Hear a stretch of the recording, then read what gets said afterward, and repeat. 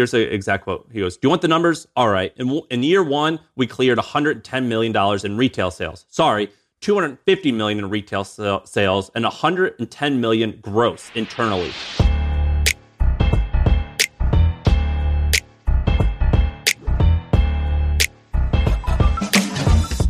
All right, we're live. What's up? What's up, dude? Have you been following this Prime energy drink thing? Or Prime, I don't know what the fuck it is. It's just a Gatorade alternative, right? Have you followed it? Yeah, I followed it because a while back, I don't know, like a month ago, Ben, business partner Ben, he told me he met some guy who was like involved with it. He's like, dude, the numbers are insane for Prime. Like they're selling, bleep amount of just this one SKU.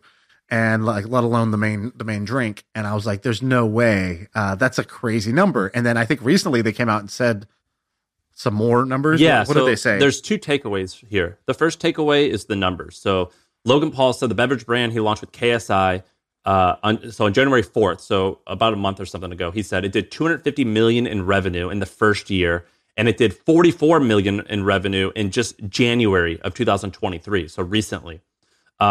And then he also said, but then check this out. Here's the exact quote. He goes, "Do you want the numbers? All right. In year one, we cleared $110 million in retail sales. Sorry, $250 million in retail sales and $110 million gross internally." So the takeaway here for me is, one, that's huge numbers. Two, what the fuck what the hell does that mean? This guy doesn't even know his numbers. Yeah. That's second takeaway. Bro, you're off by half. Like, that's crazy. Also, what the hell does $110 million gross internally? What he's saying is they sell wholesale. So, because they sell this thing, let's say, at Walmart. So in Walmart, it did $250 million in sales. But to them, they're getting bought at wholesale prices. So the markup is, they basically sell at half price, right? So they sell it to Walmart. They sold $110 million worth to Walmart. So their company sold $110 million. The total product sold $250 million is what I think that has to mean. Well, crazy that this is that big. I've actually seen a few interviews with Logan, and he says what the numbers are, and then someone from behind the scenes goes, no, it was this. And he goes, wait, what? Oh, my bad. It was this. And it's pretty wild that, like, I think Logan's a smart guy. I would love to have him on the pod and everything. But it's pretty wild how he's really just focused on the content thing and probably doesn't know much about the business thing. It's pretty interesting. I've seen him like ask Mr. Wonderful or something about that, about like different stocks and things like that. And has a pretty rudimentary understanding of like certain finance topics that I thought for sure he would be somewhat on top of, but I guess not. You can crush it without knowing that. Well, I don't know about that. Like, I think he's like anything else. Like the way we are probably good at business, and we're just enough to be dangerous at the kind of like content, like when we see a YouTuber, both of us have had this reaction where we're like, oh, we're horse carriage operators and a Tesla just drove by. Like This is when I see somebody on TikTok, you might as well be, it might as well be at Hogwarts with a magic wand. I'm like, yeah, it's like we're not doing something. I don't know how to do those things and I will never know. And like, it's awesome, but I just can't imagine myself really doing those things at the level you can do them. Hey, quick break to talk about our sponsor today. We're talking about HubSpot and their new AI-powered Service Hub. Okay, so what is Service Hub? Basically, every customer today wants to be talked to in a personalized way.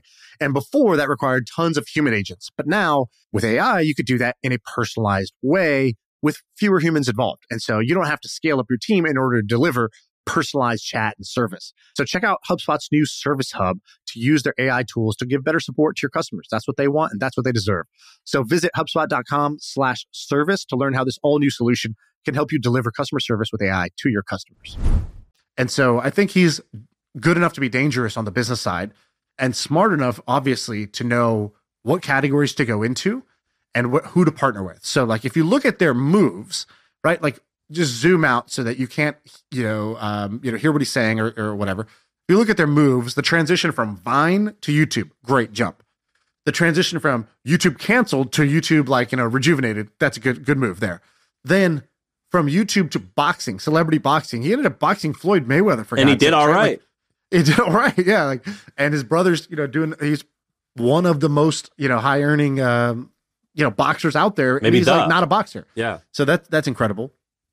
Then the next jump, for Logan was WWE.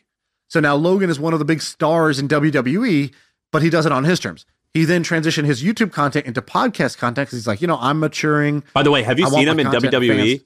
He's really phenomenal. Good. He's really good. Exactly. Like if I was 13, I'm pretty sure I would think Logan Paul is the fucking shit because I'm 34 and I think Logan Paul is the fucking shit. You know, like he's good. Like he's got the acting down. He's got the he looks ripped. He's good. And people love to hate on these guys for, sometimes good reasons. They've done some things that are like, whatever. He did the stupid video in Japan. He's gotten some trouble for his like NFT thing, but like, I don't know. I think there's a lot to learn from and admire in these guys. I'm not saying they're great people, perfect people. I don't know them personally. I can't say either way on that, but I think from a marketing perspective, they crush it. 15 out of 10, right? Like from a brand building, from a sort of learning how to keep riding new waves and stay relevant. They're phenomenal in the same way that the Kardashians are phenomenal in some way. And you could disparage them for a bunch of reasons, or you could look at the things they do great and say, cool, I'm just going to take inspiration from the things they do great rather than hate on them in a very common way about, the same stuff everybody else does. So yeah, I think, what he's done here is pretty phenomenal. I think they're kind of, him and KSI are kind of like, minor partners. I think it's business. I think it's like a third type of thing. The operators get a third here. Yeah, I mean, I saw an interview and it was either a third or like a 20%, but minority but meaningful. I mean, this can be $1 billion brand. Dude, I invited him to Camp MFM, by the way, and I was like, "Yo, you should come. It's gonna be awesome." And he was like, he's like, dude, I can't get hurt. He's like, I'm doing the WWE. If I go play basketball, I'm going to get hurt. Why did he reply to you? I can't like sprain an ankle or twist a knee and like not be able to go wrestle at WrestleMania in a month. What platform did you speak to him on? What happened was, I jumped into Twitter Spaces where he was there and I just started talking there. And then he DM'd me afterwards. And then I was like, hey, he had talked about my Clubhouse or Metaverse tweet on his podcast too. And I was like, yo, you actually talked about my other thing, that I'm that guy. And he was like, oh, cool. And so, Twitter DM is kind of where we talked. Dude, that's actually kind of a hack. There's like a handful of YouTubers that have 5, 10, 20 million subscribers who I've chatted with on Twitter, and they only have like 10 or 100,000 followers on Twitter, and their fans, children, aren't using Twitter. And it's such a good way to like get in front of them. And I've actually pulled that move a few times on Twitter. It's pretty. I'm shocked it works. That's genius. It's just not the same without thousands of roaring fans chanting our name, signing, people's backs and shit like that. Hairy backs. Hairy backs. Sweaty backs. You want to do a recap? Yeah. So basically, the gist of this is Sean and I did a somewhat impromptu, it was supposed to be a meetup, turned into like a live performance basically in Vancouver. I don't know how many people were there, between 1,000 or 1,300-ish, but we sold out this theater in Vancouver. It went pretty great. You want to talk about a few things that surprised you? Yeah, let's do that. Okay, surprisingly hard to be on stage, even though we kind of at this point talk for a living. There was a moment about an hour before where we're both like, how do you use your tongue? Do you touch it against your teeth when you're making sounds? What do you do with that? And we just had no idea what to say. It was like, the moment of panic where it's like, are these people even coming for us? Who are they? Did they sell the tickets or did people just click maybe? Like, we just questioned everything for a moment. What are we going to say up front? How do we make this amazing for people? And there was really no thought that went into this. Like 1 hour, we went and got sushi ahead of time, and we were like, so what do you want to talk about? We talked about that for 5 minutes, and then we started talking to each other about family and just fun stuff. But yeah, we had like a 10-minute powwow to try to figure it out. But I think it turned out okay. I think the content turned out. We're pretty tough critics of ourselves. I think we gave the overall event an 8 out of 10. And I think it was not a 10 because I think it was a little poorly structured. Like the opening part was a lot of intro, welcome to thank our sponsors, that sort of thing. And also we weren't as well prepared as we could have been in terms of like, we could have come up with things that play better live than than on stage. Like I had the moment of clarity afterwards. I was like, oh, it's a show that's live with the audience. We should be doing things like A, B, and C. Yeah. And we didn't fully get that, but we did like a little Shark Tank pitch competition. We did Q&A. We did some stuff with the crowd. So I think that was good. All things considered, I thought it was actually a 9. I think like given the amount of preparation and the amount of fun people had, another shocking thing was people came. I think the value in order was to see us, to meet one another, then to actually hear what we had to say. Yeah, right, exactly. And I think there was some benefit in doing it in Vancouver, where there's probably just not a lot of events going on for entrepreneurs or tech people that are like exciting. Versus, I think if we had done this in San Francisco, we probably would have got more numbers, but they wouldn't have cared as much. Right. Like there was a lot of people at this thing in Vancouver that traveled from Toronto or from Portland or from different places to come see it because, might as well. It's a couple hours away, and there's not going to be another thing like this anytime soon where I'm at. So anyways, those were some quick recaps. I guess if people weren't there, what should we explain? What did we actually do? So it was me, you, and Andrew Wilkinson on stage. It was in this theater. So there's like a balcony seating. There was like basically a giant theater where like a comedian would normally play. In fact, backstage as we're walking up, it was truly humbling. And I mean humbling in the most shit on myself way, which was we were walking up to the stage and it's like these framed pictures of guys who were in that same green room before us. It's like Jerry Seinfeld, Dave Chappelle. It's like all these like legendary comedians. And it's like some of the best podcasters that you've ever seen in the entrepreneurship category on Apple Podcasts. Dude, it was humbling. Another thing that was humbling was after it happened, we left the stage and we went and just hung out with people. And there was a huge line.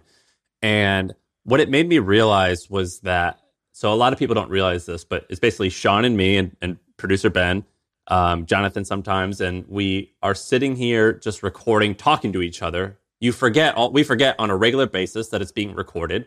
When the podcast gets published, we don't see comments. We don't know, like we could see the numbers, but it's just like an analytics screen. I don't know who's listening, right, why they're listening. I don't know any of that. And so you forget that this stuff actually kind of matters to some people. And it's really fun to go and meet people who consume your thing and realize, wow, this actually matters to them. That was humbling as well. And there would be like a father and son be like, we always listen to the pod together, and then we brainstorm. He's 14, but he wants to be an entrepreneur like you guys. So after we listen to the pod, we then brainstorm and do stuff. It's like, oh, that's really cool. This is like embedded in your kind of like family a little bit. There were examples like that were very surprising to me, but cool. Also, I should say, you were good at that. Like, you were really good on stage. Sam was, I don't know what happened. I think the nicotine pouch kicked in and Sam went to another level. I'm going to start doing nicotine, dude. That was a great ad for that. Sam had great jokes. And then afterwards also, I feel like in the meet and greet, you were good at being kind of the celebrity. Like, I didn't know what to do with my hands. People would come up and be like, can I take a picture? And my response was like, why? Oh, yeah, sure, I guess. And then they would stand next to me and I would do this like point thing to each one of them, like this guy. Like if you go look on the Instagram, every picture with me, I'm just doing, nah, it's about this guy right here, whoever the fan was. And you were giving them the billionaire hug, which I don't know if people picked up on, but you taught me this afterwards. I didn't know this trick. Explain the billionaire hug. So I have a theory that once you hit $1 billion, you get like invited to this like seminar and they teach you how to do a billy hug, which is basically when you hug someone, your hips and ass are in one direction, but then your shoulders and arm lean hard to the right. And so you could be touching them shoulder to shoulder, but ass to ass, you're never touching them. And this is like a way to like, look, we're touching and I'm being affectionate, but like my crotch isn't in the vicinity. Therefore, it's safe. It's all good. This is PC. And so I do the billionaire hug. I also bring my wife along to all these things as well, because it always freaks me out. I'm like, I don't know, man. I don't want anyone to get the wrong idea. Sometimes, it can be uncomfortable every once in a while. So I do the Billy hug. I'm not a Billy, but I did the Billy hug because I've learned from Billies. Is it a sexual thing? Is it like, you're keeping your wallet away from them? What do you do? Why do the hips need to be away? Is there even an explanation, or it's just something that only billionaires would understand? It's just a time-honored tradition. I don't know. I'm not there yet, so I don't know, but it's like singing in the shower. I copy my heroes. So that's why I do it. And this is a man and a woman thing, by the way. It's from the men as well. I've noticed that sometimes we have this relationship with people where they hear us talk and they think, oh, you're so approachable. And sometimes they'll come up to me and they'll go, dude, let's fuck. Let's do this. And I'm like, whoa, you're coming on too hard to me. I know I say this stuff, but you're coming on too hard. So sometimes you need to set some boundaries. And that's my mini boundary. It's the crotch boundary. Right. Hey, let's take a quick break to tell you about our sponsor. It is a podcast that we want you to check out. It's called D2C Pod. It's hosted by Ramon Barrios and Blaine Bolus. It is brought to you by the HubSpot Podcast Network, the audio destination for business professionals. And this is a podcast about all things direct to consumer, D2C. It's e-commerce stores. It's how you optimize your brand. And they're talking with founders, marketers, and the platform creators about all kinds of things that you need to know for D2C. You know, website conversion, paid ads, Facebook ads, consumer trends, email marketing. If you want to know the stories behind your favorite brands, this podcast is for you. They did an episode recently about scaling creator growth and influencer incentives that I thought was pretty cool. So check it out. Listen to D2C Pod wherever you get your podcasts. So we had our buddy Andrew on there. Andrew was really funny too. I got to say, Andrew, who's been on the pod a bunch of times, I'd never met in person. So I've talked to him on the phone. We've done Zoom calls. He's come on the pod. But in person, I got to say, he's got a lot more juice than I expected. And dude, tell the story about dinner or lunch. so we go to lunch. So before the show, we're like, oh, dude, we got to hang out, man. He's kind of from this area. I thought Vancouver, BC, it's all the same thing. Actually, you got to take a seaplane or a helicopter. So he took a fucking chopper to come meet us, which is honestly one of the more big dog moves anyone's ever done to me. The reason we knew it was a big dog move because he was like 5 or 10 minutes late, and instead of saying, my flight was delayed, he said I was late for my flight, and I was like, wait, what? yeah, that's subtle. I didn't pick that up. I just heard over when he called on the phone. It was just, I just heard the chopper going, and I was like, hey, wait a minute, is there a fan on near you? What is that? So he lands, and before he lands, he goes, I'm going to be 5 to 10 minutes late. Again, I was late for my flight. And then he goes, just order me. And he had a list. Just order to me and Sam. He goes, 8 oysters, 2 salmon nigiri, this, whatever, Wagyu steak, a miso soup. I have a nut and a shellfish allergy. I'll die if somebody does that. And then he just signs it off. Thanks, but just THX. And so, I see this. I was running late too, as per usual. I was in the shower at this point. I just started laughing. Sam replies, "What did you say?" I was like, "Did you just say thanks to me?" Like, yes, sir. I mean, it was like ridiculous. And he was like, "Sorry." He tried to blame an autocorrect. We're like, "Nah, bro, you're just used to talking to people too much like that. You have people who let you get away with that. That shit might fly in Canada." But you don't bring that weak THX shit to the United States of America. We reject that. We send that back. So we go to lunch, and we're having a good time. We're just catching up. Again, Andrew's got the juice. He's got the juice in the way that my best friends, who I look up to the most, have that juice. You have that too. When you hang out in person with Sam, he's got a little bounce in his step. And it just seems like he's eager. He's excited. He's got a plan. Wherever you go, it's not going to just be a default normal experience. Something a little more fun is going to happen. Something a little extra is going to happen. A little more laughter, a little more, learning. Something extra is going to happen. So Andrew had that, which was awesome to see because he's quite, I don't know, would you say like reserved or calm? He's got almost like a calm brand, but in person, his energy was a lot more kinetic, freewheeling, and I liked it. He had a very kinetic energy where he was physical. He was moving. Yeah, he was. That's a great way of putting it. Yeah, he was kinetic. He had that. I have that too. People always yell at me because I've got big thighs and I shake. And whenever I shake my thighs, the table moves. And they're like, dude, you're too kinetic. So yeah, he's got that kinetic energy. And we're having this wonderful lunch. It's probably an hour and a half in. And then we're not quite done eating yet, or at least it doesn't feel there. And then all of a sudden he goes, oh, shoot.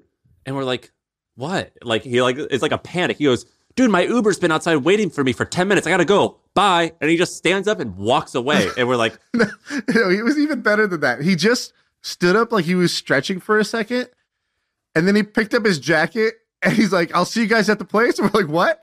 And he goes, Yeah, sorry, I got to go. My Uber's been outside for 10 minutes. We're like, when did you call an Uber? And he floated away like a balloon. Like he was the grandfather in Up, and he just went away. The house flew away. And then me and Sam were like, okay. Yo, was that weird that he just kind of floated away like a balloon? Yeah, it's like, we'll work on conversation skills later, Andrew. Have a nice day. Yeah, he just kind of bounced.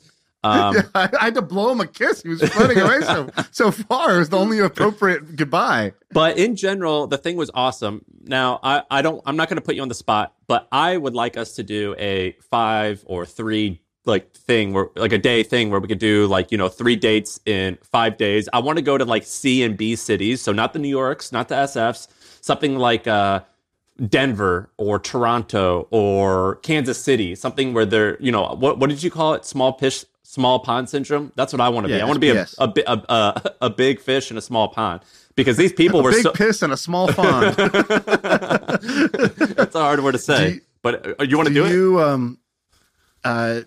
You have a little something on your shirt here. I think you got a little taste of fame, a little dribble of that fame that just stained the shirt there. You liked that taste of fame, didn't you? Well, here's why I like it.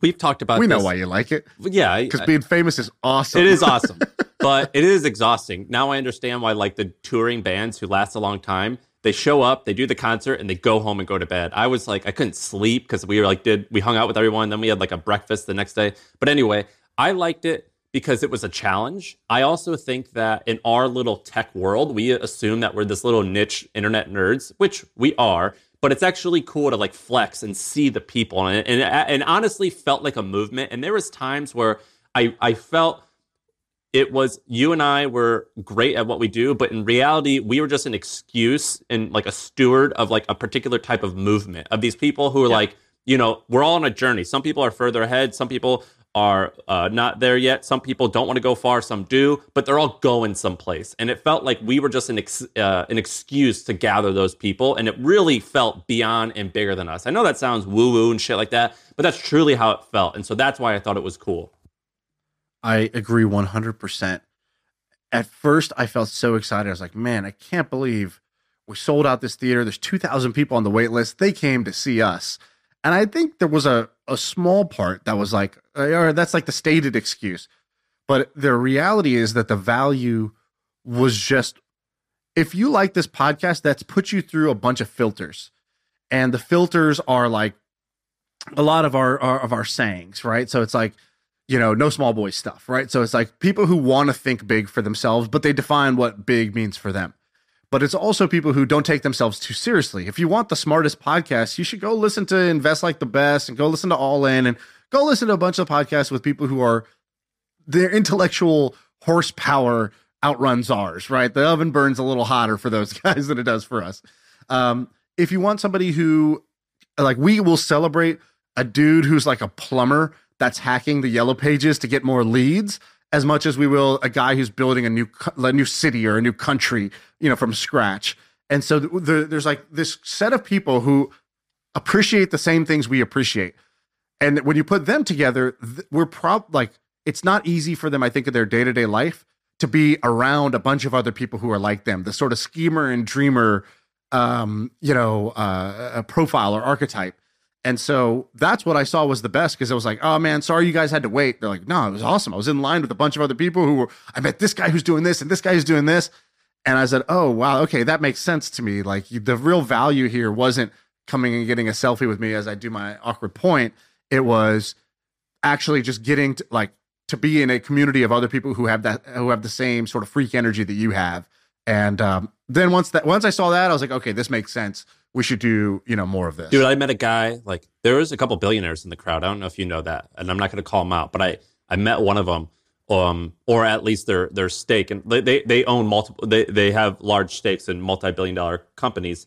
And I remember I met one of them, and he was a typical dorky guy. And then I met this other guy who had a sheetrock business that it's a blue collar thing, and his hands were just so meaty and fat. And I remember shaking his hand, and I told him, I was dude, I can't even wrap my hand around your hand, and I'm not small. And I was dude, that's sick. We got the neck beards. They had the callous hands guys. And and this guy, one of the guys, I go, yeah, just DM me on Twitter. He goes, okay, cool. You'll see me. My Twitter handle is called fucking manly. And that's what he said to me. And I was like, all right, that's badass, dude. I gotta give us a hat. Yeah, he's he said something. He's like, my wife has a big Instagram following for women stuff, so I decided to create fucking Manly to like counteract that. I thought that was awesome. I want to tell you about one woman who I thought was really had a really interesting. I know story her well. That came out. I know her well. So I was at there was a dinner the night before that the Tiny Guys hosted, and at the dinner met some people. Whatever, it was good. One woman came up and she goes, she's like, "Hey, my name's Anya. Big fan, blah blah blah." And then she gave me a little like quick high five. She goes, "I just made my first million." And I was like, "Nice. What do you do?" And she was like, "Well, I created this app for people with panic attacks. It's called Rooted." And I was like, "Panic attacks? Is that like an app for panic attack?" I never would have even thought about that niche. And she's like, "Yeah, I struggled with it like crazy. And so then I created this app." So she pulls out this app called Rooted, and rooted as in like, feeling grounded instead of having, this sort of panic attack. And there's like a red panic button you can hit if you're feeling something in the moment, but there's also just like sleep. There's like lessons where you can learn about like, what is this thing and why does this happen to me? Like drills and breathing exercises. Breathing exercise, and so on and so forth. And she said she has had 2 point something million downloads of this app. And I thought, okay, that's pretty great. That's not even the crazy part. There. Then I was like, wow, are you just really good at Facebook ads or what? She goes, "No, I don't do any paid marketing." Yeah. And I was like, "So how do you get 2 point something million downloads off this?" She goes, "Well, I think, it solved a real problem. And also I dominate like the App Store search for this because everybody else went really broad.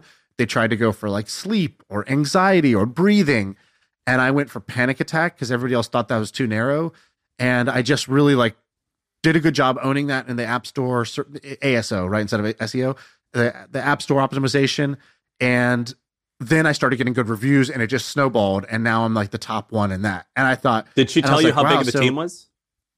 Exactly. So I was like, she's already halfway to being my hero at this point. And I go, and this is her first business. This is her first business. I go, seal the deal for me. How big's your team? She goes, "It's just me." Yeah. Crazy, right? I go, "What?" And she goes, "Yeah, it's just me. I have a couple contractors that, help me with things, but there's no employees. I don't want any employees." And I was like, "I want to be you. She's building something that has an impact. She dominated it her way when anybody else would have, like, if she went to go ask, smart guys like us or, go ask some mentor, what should I do? They'd either say, go ask an investor. They'll say it's too small of a market. Go ask a mentor. They'll say, well, you need to, what's your growth strategy? And she's like, I don't know. I just want to build a useful product and like, I'll figure it out as I go. Third is like, you need to scale up. You're no way. Cause she's closing these deals now with like healthcare companies where they'll just provide it for like, all of the members of their gold plan. So like they'll pay for it for 50,000 members or something like that now.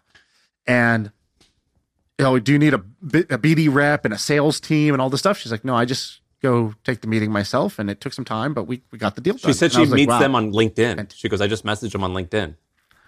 Fantastic. So I thought, Anya, shout out to her. She's got the, I don't know, not Billy of the Week, not blue collar side hustle. She's something else, but like, the Riches and Niches Award of the Week, goes to her because I thought that was a pretty amazing story. No, it was amazing. And this is her first business. And so like, everything that she said or everything that she has done, if you told me, like if she told me the idea, which is, I've never done anything tech related before and I can't code. I'm going to hire contractors overseas to do this. I don't know anything about marketing. I'm like, oh, everything you're saying, you're going to lose. This won't work. Right. And she completely has pulled it off. And if you go to the reviews, did you look up her app? I mean, it's legit. Like there's like, I think it's like a 4.9 rating. It's like a really high rating, thousands of reviews, and she completely has pulled it off. I'm almost positive it's only 2-ish years old. Like it's not right. And then she also just went full time as of recently. So this was like a she just started monetizing. It's like most of the app is free. She's like, yeah, I want most of the app to be free.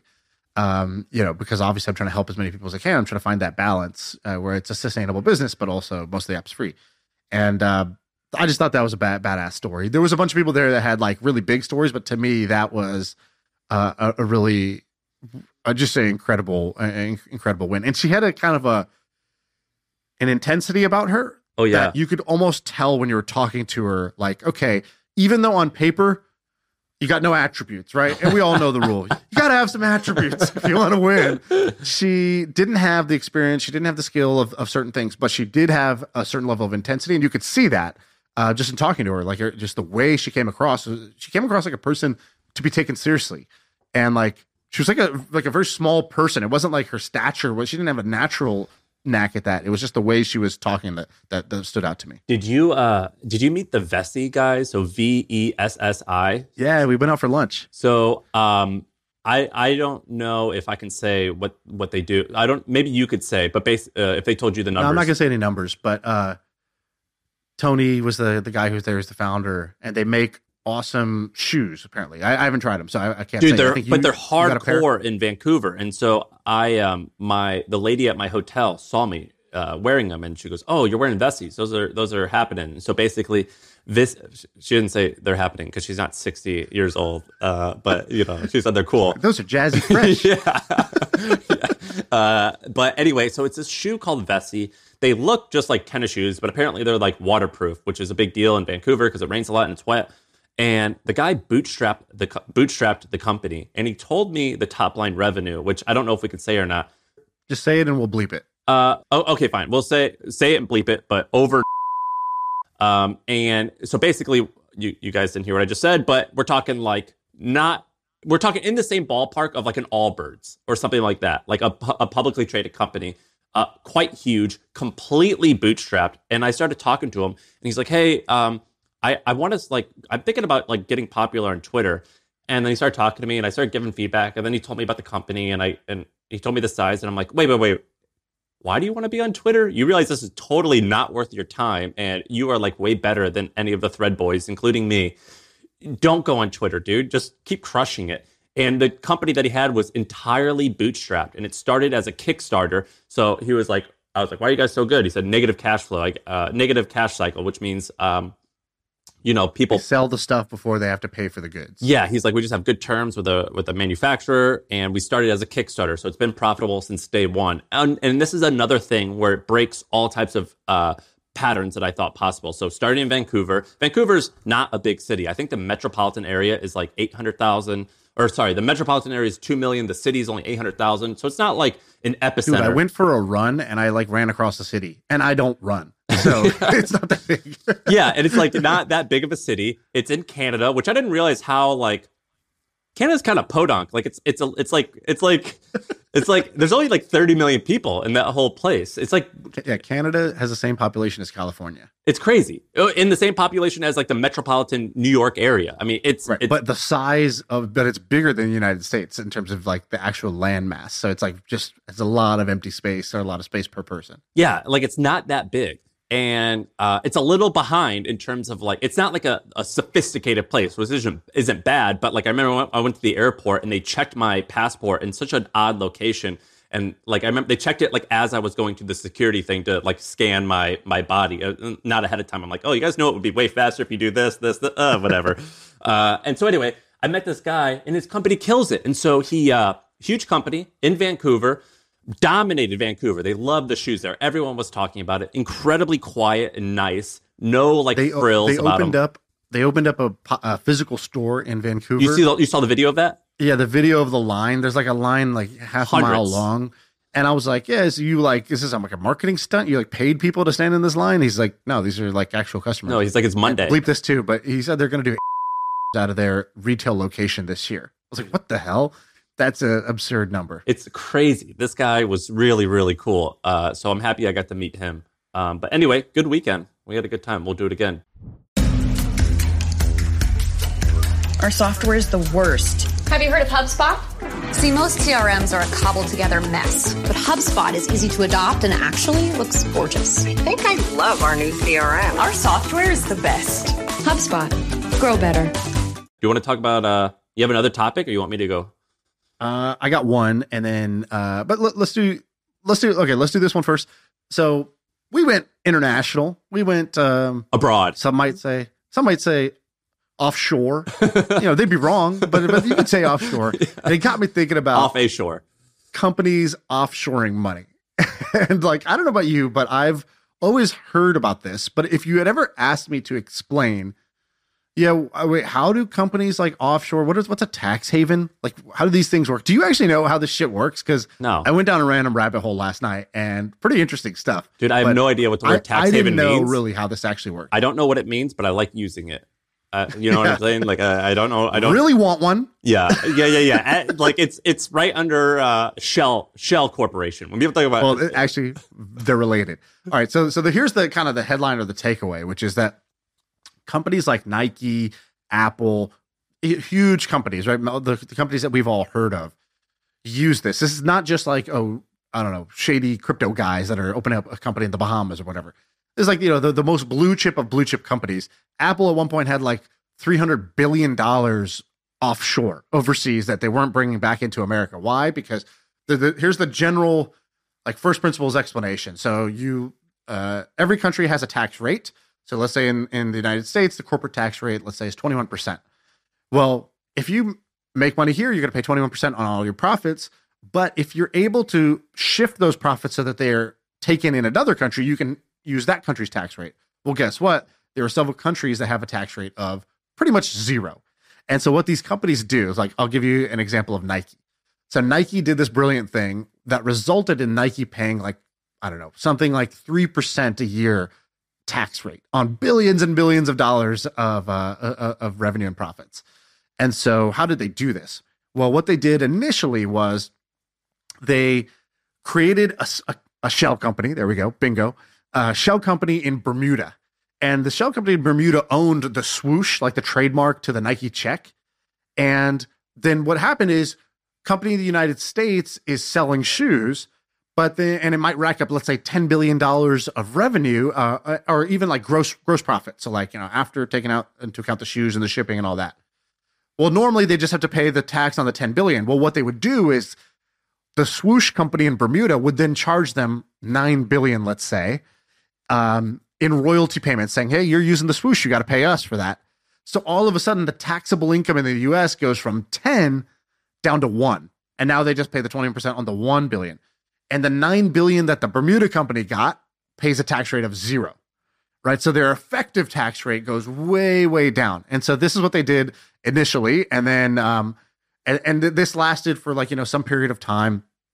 Then they kind of closed these loopholes over time. So Nike had this set up in the Netherlands, and they had this set up in the Netherlands where they had, some Nike international company over there. They were doing this where in the Netherlands, they didn't have to pay taxes on the money for some period of time, because there was like a rule where on royalty income, you don't have to pay taxes. So they're like, great. All the revenue this company's making is the royalty income from the IP, the swoosh trademark that we're renting out, basically, to our other companies. And so they were not paying any taxes on Europe, Middle East, whatever. And then what happens is, after 10 years, people start complaining. They close that loophole. The politicians high five. They're like, we did it. These big corporations are going to pay their fair share. And Nike goes, oh, hold on. Let me, they get the BlackBerry out. They call up the lawyer. They say, hey, one hole closed, open up another, please. Hang up the phone. And the lawyers get to work, and they realize we could do something different. Here's what we'll do.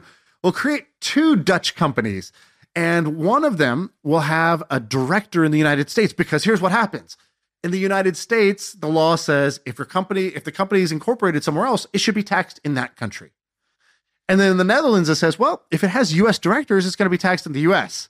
So it's kind of like those those movies where, like, the 2 guys are pointing, he's got it. No, he got it. Wait, what? Nobody's been taxing this thing? And so they had what was called a stateless company, a company that was taxed nowhere, which is called Nike Innovate CV. And it paid 0 taxes, basically. And so companies like Nike have been able to do this. Apple does the same thing. Facebook does the same thing. I don't know if you've ever seen, like, why all these tech companies have offices in Ireland. Yeah, in Dublin. Everyone has a Dublin And office. I was like, wow, okay, is it the fantastic world-renowned engineering talent of Dublin? What is the reason for this? And the reason is because there was something called the double Irish strategy, which said if you have one Irish company that owned the IP, and then another one that was just like a subsidiary of it, and then that one had U.S. directors, same thing, 0 taxation. And so for 5 years, I think Apple made $30 billion through their Irish companies and paid zero taxes on it. And I just think this is incredible how they do this stuff. And by the way, Tim Cook goes and he stands in front of Congress. There's this amazing clip where he goes, Apple pays every dollar that they owe in taxes. We don't depend on tax gimmicks. We don't stash money in some Caribbean island. It's like, yeah, you stash it in Ireland instead. Like, what are you talking about here? And then, like, you know, they've kind of shut that double Irish strategy down. And then Apple goes, and this all got leaked from this thing that you probably remember called. Do you remember like the Panama Papers? Yeah. When that got leaked. Yeah. Do you know what actually happened there? A bunch of Panama was a country where this happened, and I don't know how it got leaked. I think the accounting firm that did a lot of the work for people got hacked. Exactly. The fourth biggest law firm was something called Mossack Fonseca, and basically this is the fourth biggest law firm. They're known for like creating shell companies and all this stuff. They got hacked, or not hacked actually. Somebody just leaked 11 million documents. Oh my God. They don't know who leaked it, but somebody was like a whistleblower, leaked this thing.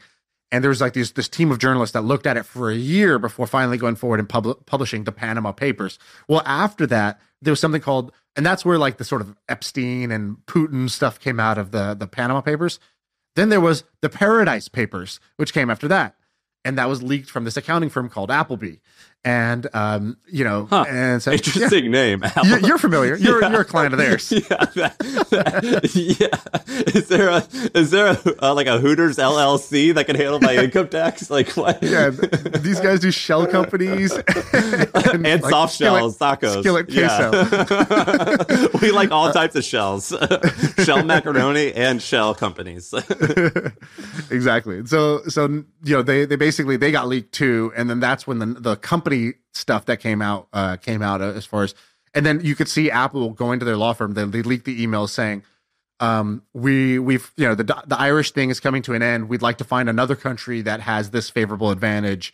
Can you find us something in the maybe in the Caribbean? Like, dude, pretty much the exact opposite thing as he said in front of Congress. You did something that I think is funny, and so basically, when people discuss these topics, they use all types of words that in itself are not, like by definition, are not bad words, and they actually don't mean bad things, but they use it in this context, and people automatically think villain. And sometimes I find myself using those words on purpose, but like bragging about them. So for example, loophole.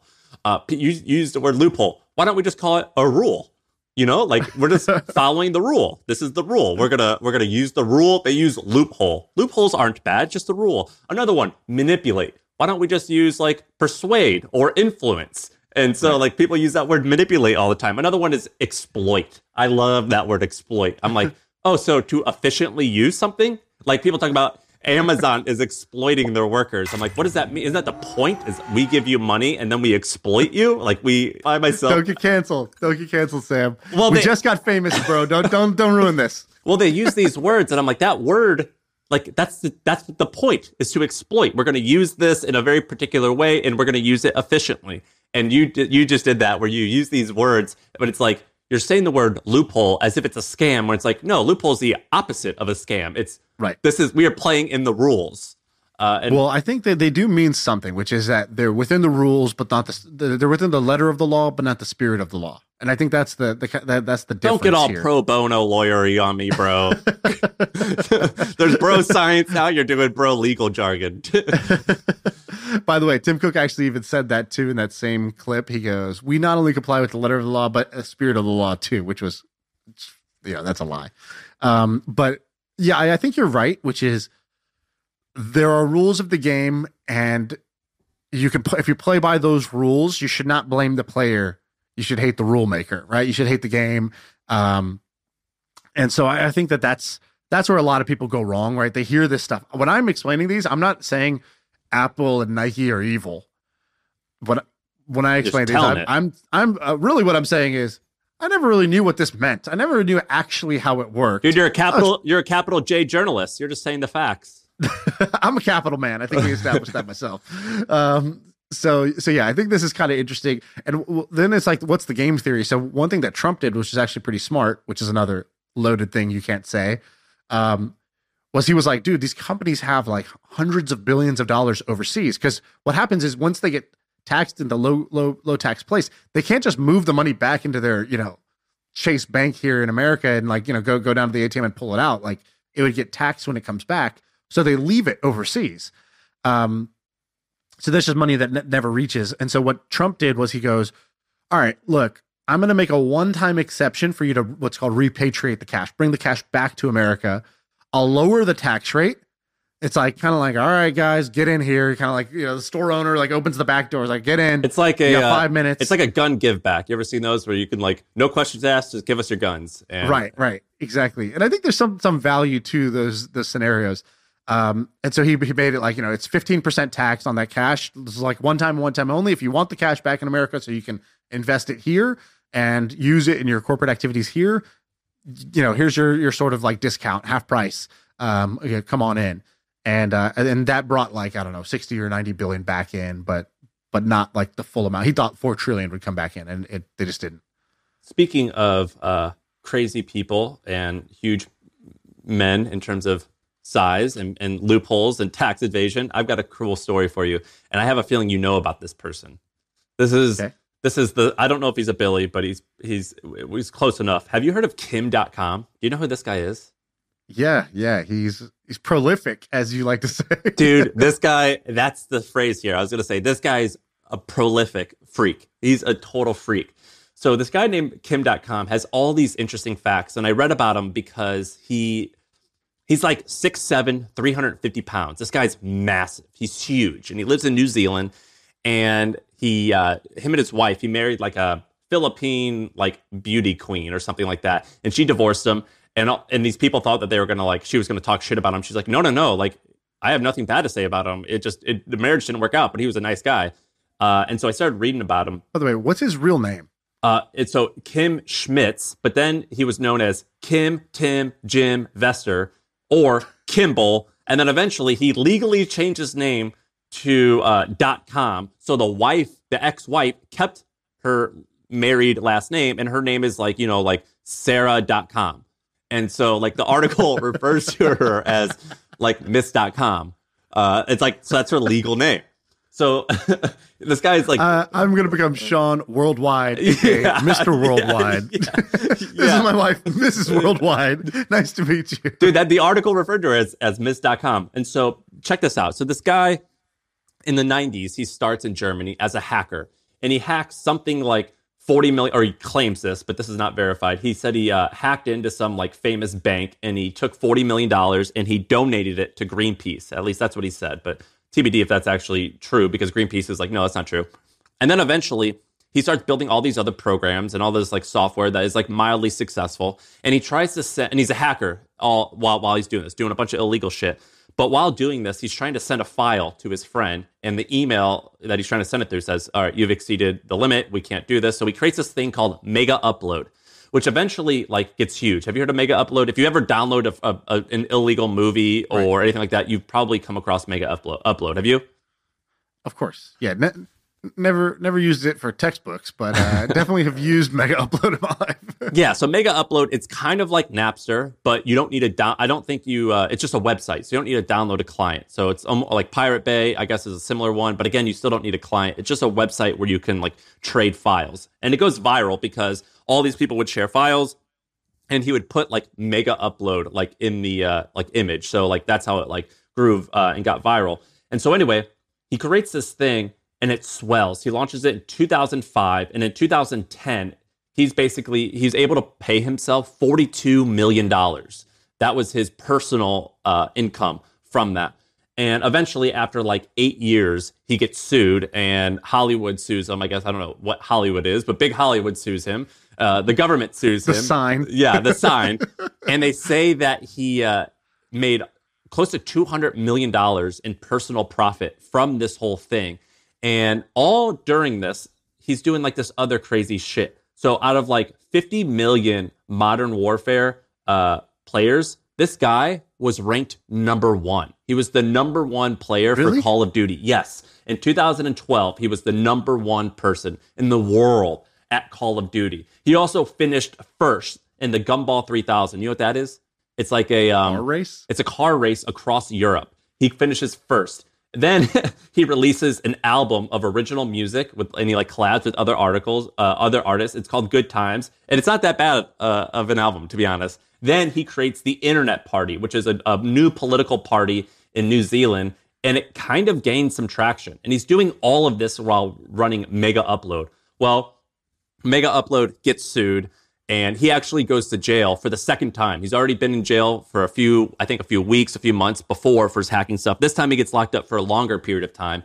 And when they arrest him, they go to his house and his compound, and they just swarm it, SWAT style. And in the house, they find 40 cars, like the nicest cars, these fancy Mercedes, AMGs, Bugattis, all this shit. They find all this art, but they also find $175 million in cash. This guy had that much money in cash in a room in his house. He's kind of like a proper gangster. I mean, he's like a gangster of the gangster. And to give context, Megaupload had 50 million visits a day. It was like the 7th most popular website in the world at one time. It accounted for 4% of total traffic in America, and it had 180 million users, and people were transferring 800 files a second on Megaupload. This thing was huge. And it ran almost like a proper company. He had 155 employees, engineers, customer service admin, all this stuff, and it was wild. And this is a wild story that I just came across because I was reading about Miss Dotcom, his wife or his ex-wife. Very fascinating guy. This guy's super prolific. He even created this thing called a mega car. So he was trying to launch a car company that was internet connected, and it didn't work out wonderfully, but he built a handful of the cars, but super prolific, very interesting. And I thought that you might have a little bit of stories about this guy. This guy seems like he runs in your world a little bit. I'm going to send you this. I can't say this on the pod, but we've DM'd before, and I just have to show you what's in this DM. We can't. This is not going to be good content, but you have to see this. What was it? Just crazy inappropriate stuff? I'll send it to you after this. But yeah, this guy is prolific. I feel like he's kind of like the rogue Mark Andreessen. Totally. Mark Andreessen is also surprisingly massive, a prolific internet guy who was had a bunch of ideals and took at it. Mark Andreessen just sort of took more of the straight path, and this guy went rogue. That's kind of how I think about him. I'm blown away by this Call of Duty thing. Yeah, this isn't a he said she said thing. I mean, this is rankings. You can actually see leaderboards, and he was number one. Yeah, but does he just have a basement of 15-year-old Korean boys that are playing for him or something? Do I really believe that this guy was the number one worldwide Call of Duty player? That is insane. That is so crazy.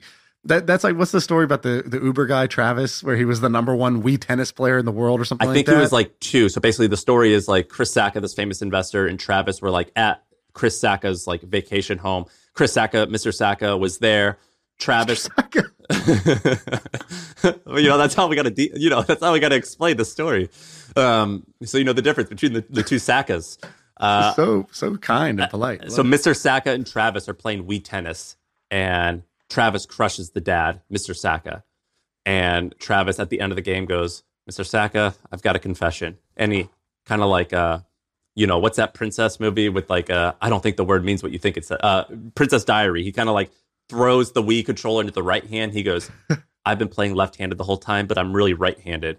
And he just obliterates them even more. And he goes, I have another confession. And he goes to the game, the rankings, and he's 2 or 3 in Wii tennis. And he's the lift of Wii tennis. 7 out of 10. We'll give him. This Kim.com guy, he's crazy, man. I would love to have him on the pod. He's super interesting. Yeah, that's a crazy story. Also, I feel like he didn't launch his own crypto token. The odds of him not doing his own token in the last 5 years, that had to be a 1 in 1 million chance of him not doing it. He probably, he was indicted by the U.S. talked government. about it. But yeah, he probably had I bet you he was banned for selling securities. I bet you he had some. I didn't look into what his ban was and what the verdict was. But he was in legit trouble. He was in prison, right. And so he probably can't. What's crazy is number one in Call of Duty. Number two, that he had $175 million in cash. in a room in his house. That's wild. I don't even know. I would like to know how much like physical space that takes up, but that'd be a lot.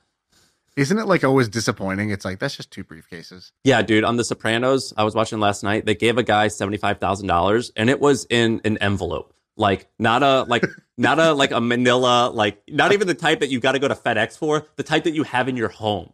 I can't tell you how disappointed I would be. Like if I ever am involved with any kind of ransom, or if I win some sort of prize, like I need the giant check if I win a prize, and if you're going to give me some cash, like just get it in the smallest bills possible. I want duffel bags. I want like a Costco trolley bringing me the cash. Like if I get something and it's in an envelope, I don't care what's inside. I'm throwing it away. Yeah. If it fits in my jacket pocket, I'm out. And if like, exactly. and it was like the side pocket of like a suit where you reach in. So, those pockets are small, and if fit, and that 75,000 or whatever fit in that jacket. Keep it. Yeah. Just keep it. Yeah. I bought a lottery ticket in Canada. I didn't win, by the way. You buy lottery tickets?